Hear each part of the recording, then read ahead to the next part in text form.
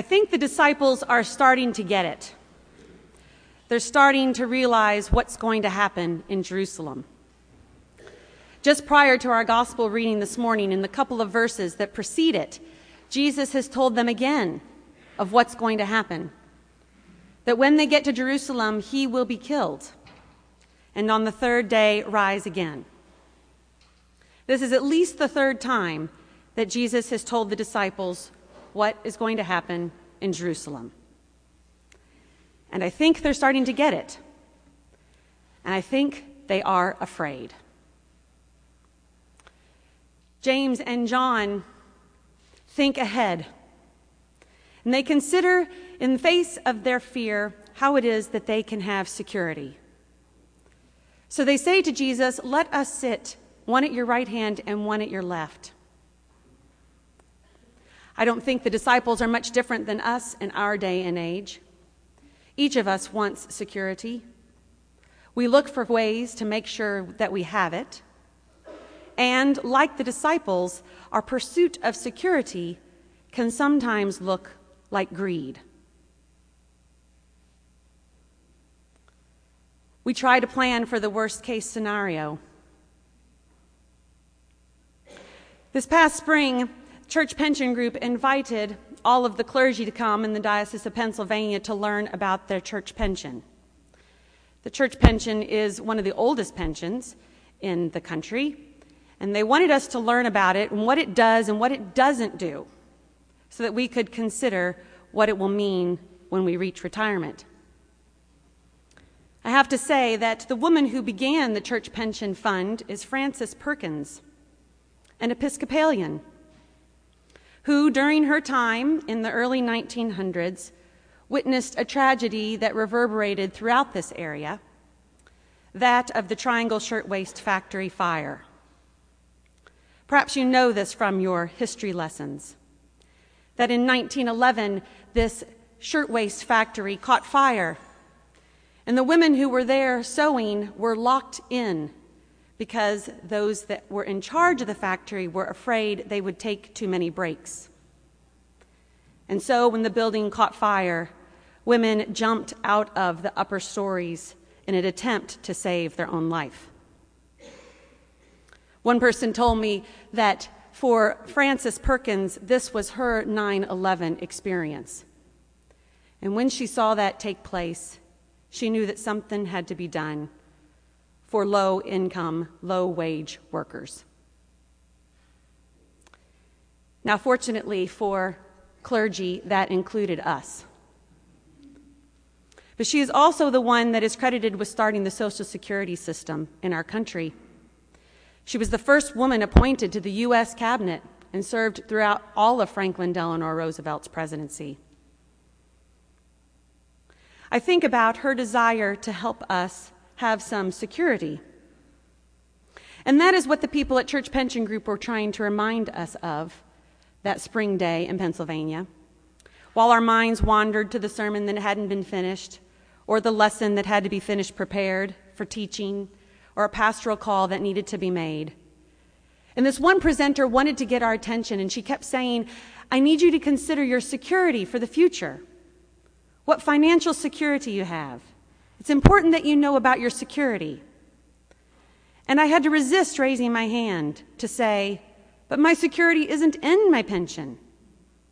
My security is in Jesus."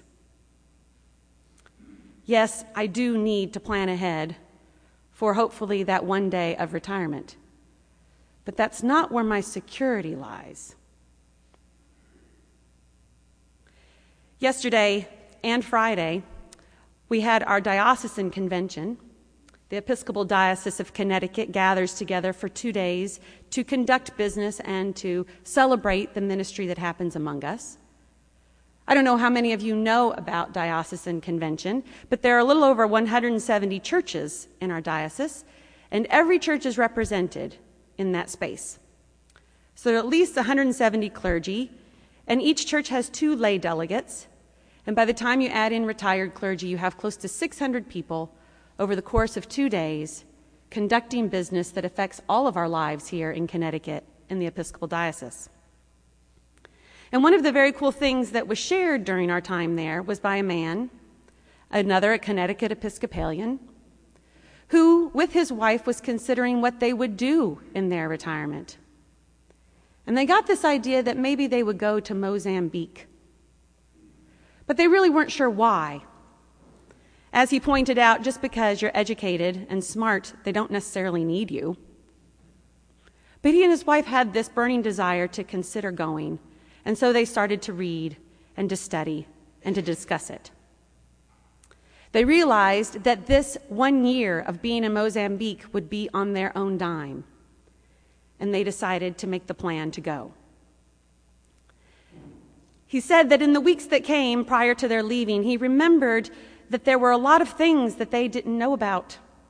There were going to be some uncertainties in Mozambique, and he began to be a little afraid.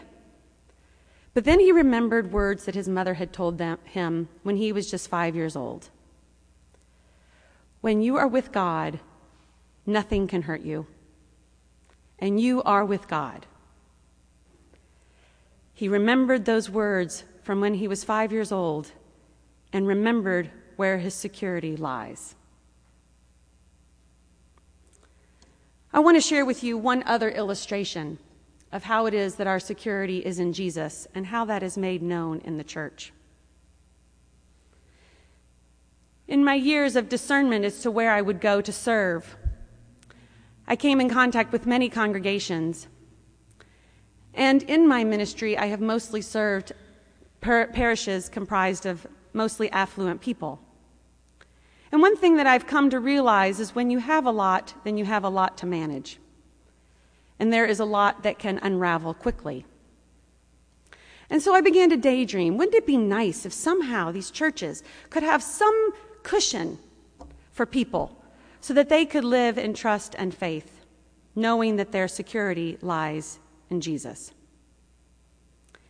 And what should I find but here at St. Stephen's, the Parishioners Fund? Perhaps some of you know about the Parishioners Fund. It was started by Louise Hitchcock. Actually, it was a bequest that she made upon her death.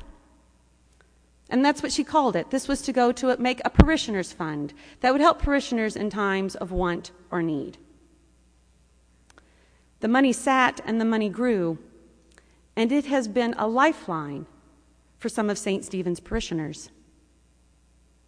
One thing that I have heard repeatedly from those I've met is that they had planned for the worst case scenario, but the worst case scenario was worse than they had expected. The Parishioners Fund gave them the support they needed to get back on their feet through the difficult time.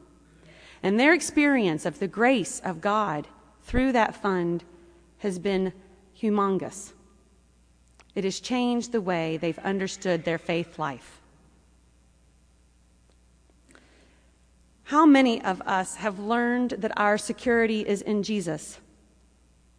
And where have we learned it but in the church? Whether it be me or the guy that talked about going to Mozambique or our own St. Stephen's parishioners. It's through the faith community, through what we've learned and experienced in church, through our weekly worship, through our Bible study, through hearing faith stories, new and old, through learning to pray. It's through the church that we've learned that our security is in Jesus. This church could probably survive for a while without any parishioner giving. We could live off of our endowment until the funds run out, which might take us to 10 years. We could probably survive for a while with limited giving, limping along in our life together. But that would not be faithful living, because we would be living in fear of what we don't have. Another option is for this church community to practice faithful giving, so that it can be the place that can help us grow in faith and trust in God. And for each of us to make a commitment to give in this way helps us grow in faith and trust in God. I've told people that if you want to grow in faith, Hang out with people that have it. The church provides the best community to grow in faith. It provides the best community to grow in trust, in love and service of God and one another, because it's what we're charged to do. The YMCA won't do it. The Red Cross won't do it. The museum won't do it. The Boys and Girls Club won't do it. Animal shelters and rescues won't do it. Schools won't do it. Libraries won't do it. These are all good institutions, and I am glad for them in our lives. But it is only the church that will teach us that our security is in God. We plan for the future, but our security is in God, made known in Jesus Christ. So as you consider your financial commitment to St. Stephen's over this coming week, considering how it is that you'll pledge for 2013, do remember that you must plan for the future, but your security is in God. Consider how your giving reflects this truth. Allow yourself to be stretched into practicing this truth through what it is you pledge for 2013.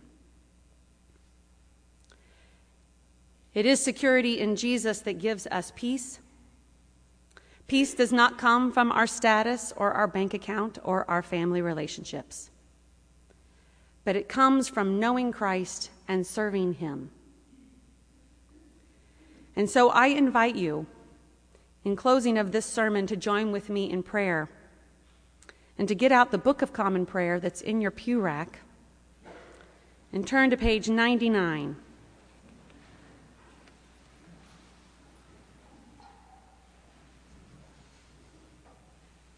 At the bottom of page 99 is a collect for peace. And we're going to pray this together in unison.